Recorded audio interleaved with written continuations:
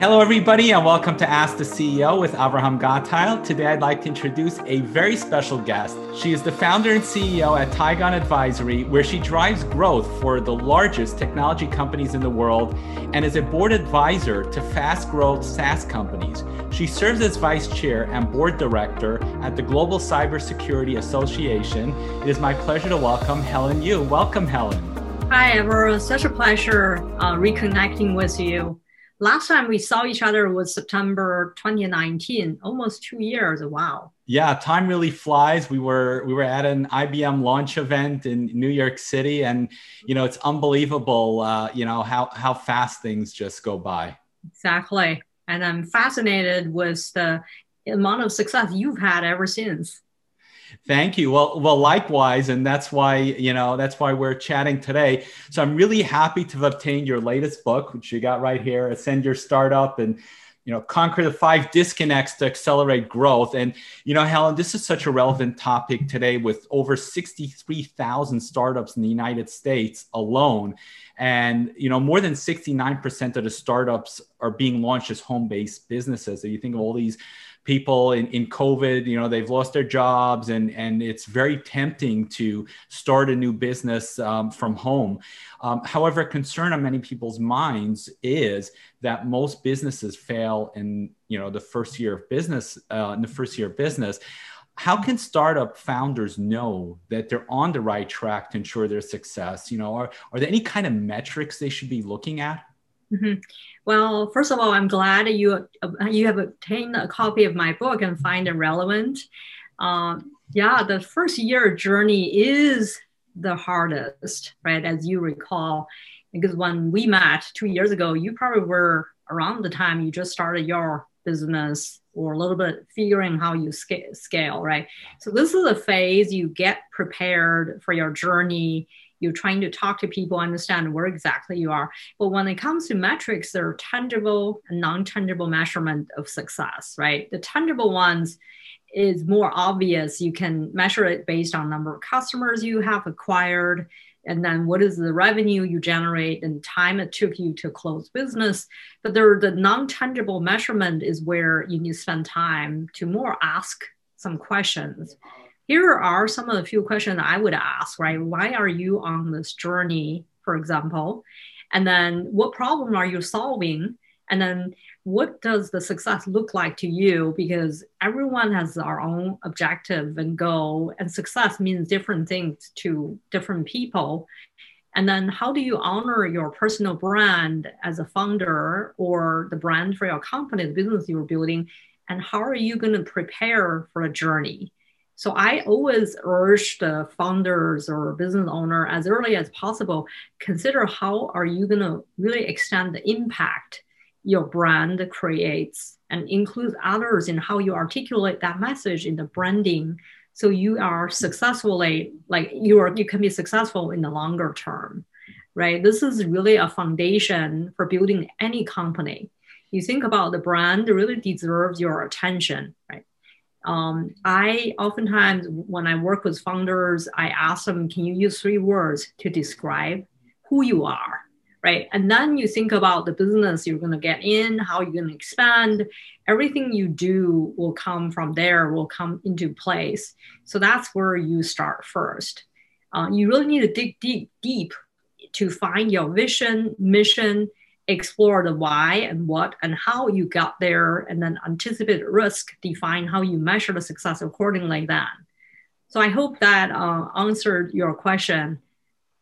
Yeah, it's really common sense what you're saying, but as entrepreneurs, we get so entrenched in the day-to-day activities that we don't stop and think about these very important metrics.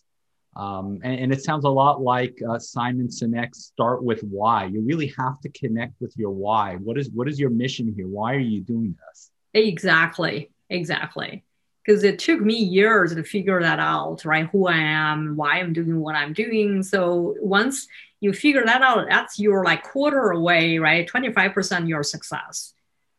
For sure. So let's talk a little bit about your book. So, in your book, you talk about the effort that's involved in climbing a mountain and the test that you were given by your grandmother that inspired you to rise to the challenge. Do you think that having a sense of purpose is vital for startups? Absolutely. Because, the why behind me ascending the Mount Everest was to keep a sacred promise to my grandmother. That was to leave her ashes on the tall mountain, right? I felt unstoppable. I made up my mind that nothing would hold me back from my climb, as a matter of fact.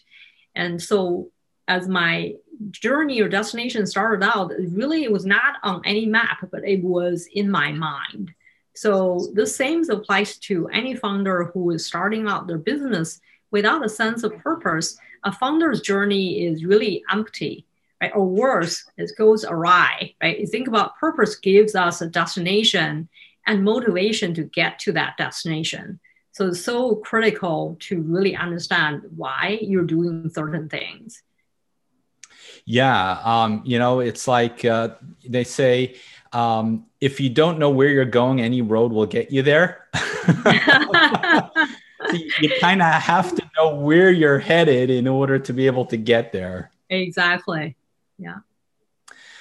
So let's talk a little bit about entrepreneurs. We started the conversation. There are 63,000 startups. So it seems like everybody is pretty much qualified to become an entrepreneur. Are there perhaps, certain people that are better built, maybe like in terms of temperament and their drive to become entrepreneurs? Or conversely, are there people that maybe are not cut out for this kind of job? Interesting. There probably 90% of the startup fail, right? That's what we hear.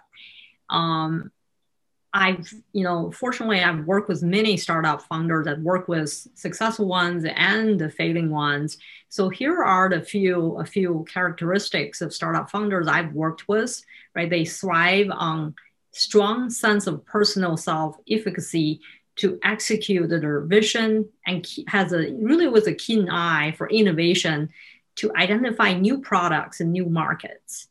And then they articulate their vision really well. They inspire devotion in others to follow their vision. Their risk tolerance level is higher than normal people. Their motivation for achievement is very strong, right? Many of them have this grit and resilience inside of them that keep them going after failing. Many of the founders I work with, they're successful after the third try or second try of starting their business. Yeah, and it's very interesting that you say that, because you hear stories about people that have built multiple companies and maybe the first couple didn't work out, and then finally, like you said, the second try, third or fifth try, they finally landed their whatever it was they're looking to build, and it takes a certain kind of person to have that, like you said, resilience, where you look at the vision, the long-term vision, and you don't really get phased by failures. Exactly. Right. Failure is really part of the success, the journey to success. I think it's not about how many times you failed, it's about what lesson you picked up from that failure, then you can improve on your next journey. Yeah, failure is not the end. It's just another way to know how to, not do something. Exactly. I think they say that Thomas Edison, it took him 10,000 tries to invent the light bulb. Can you imagine, like, if had he given up after 9,900, we would still be sitting in the dark and using torches. Exactly. Yeah. So Helen, we've built the startup and we're starting to see success. One challenge for many startups is knowing how to scale. You have success, you have your prototype, you have your few customers. That's great, but that's not going to grow a business. You need to know how to scale. What advice would you have for companies, for entrepreneurs looking to successfully make that shift? Well, many startups fail because they really are not aware of the disconnects, right? In my book, I describe 5 disconnects, as founders moving business from turn idea into product to market to scale.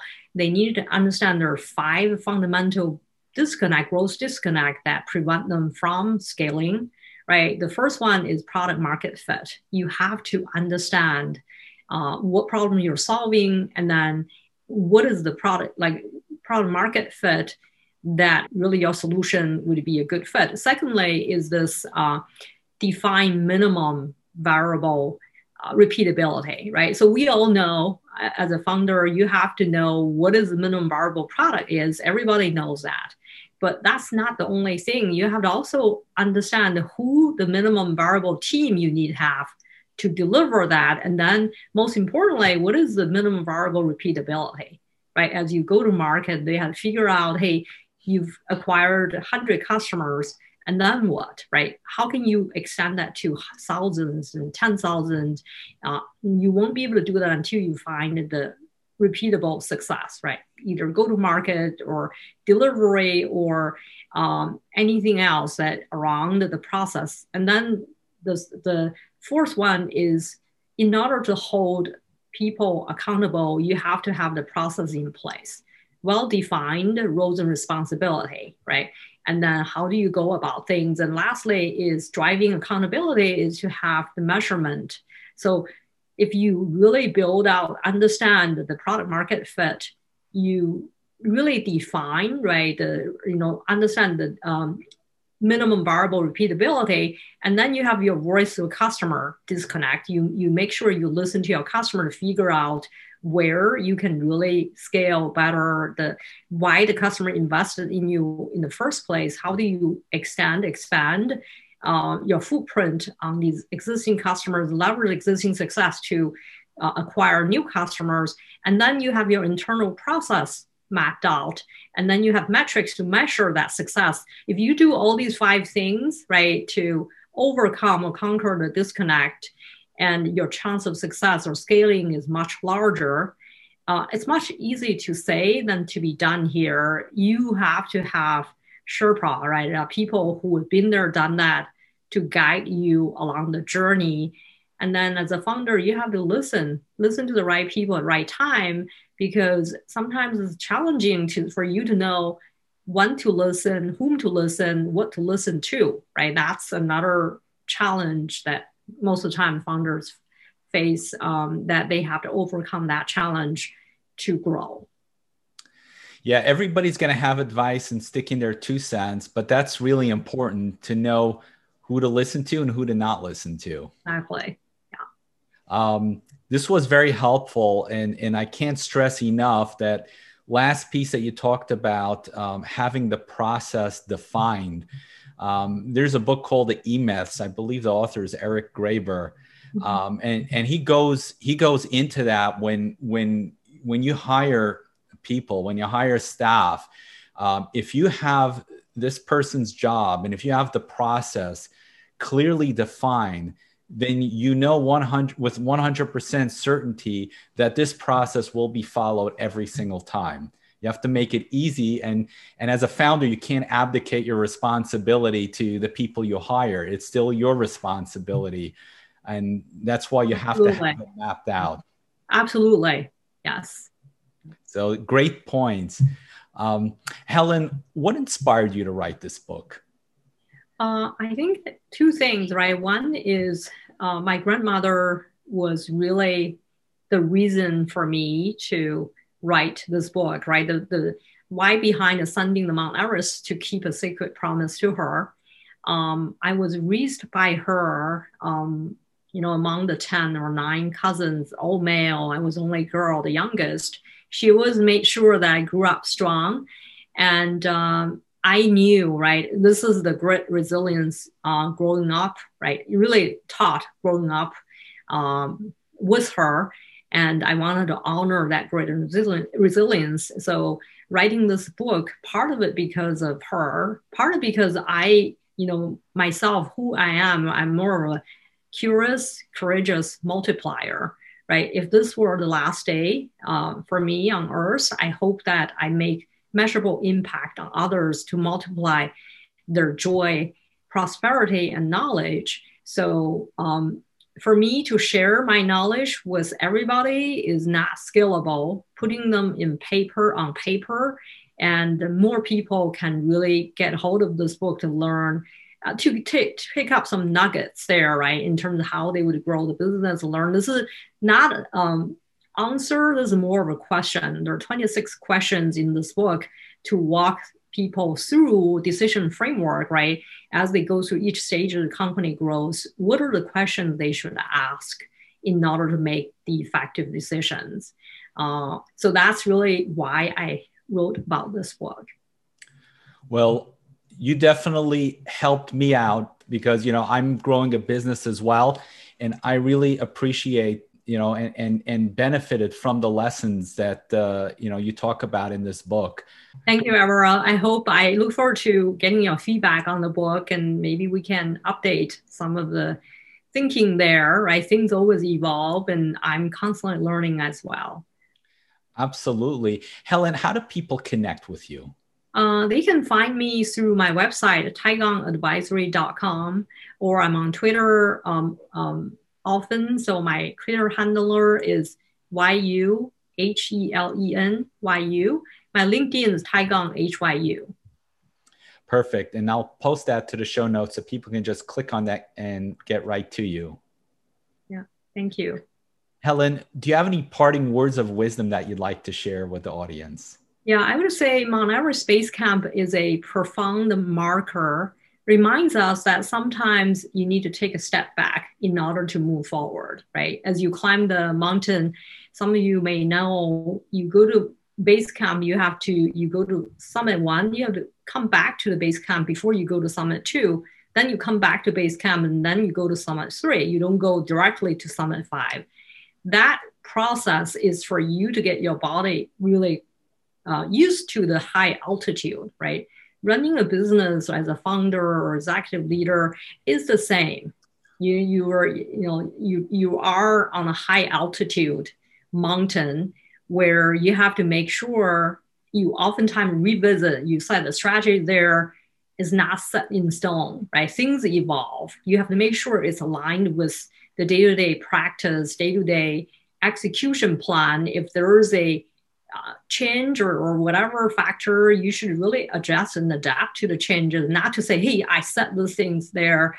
It should not be changed as the goal. We should ever do that at any expense. That's just not the right attitude or mindset, right? To me, as a leader, always want to make sure you take a step back in order to move forward.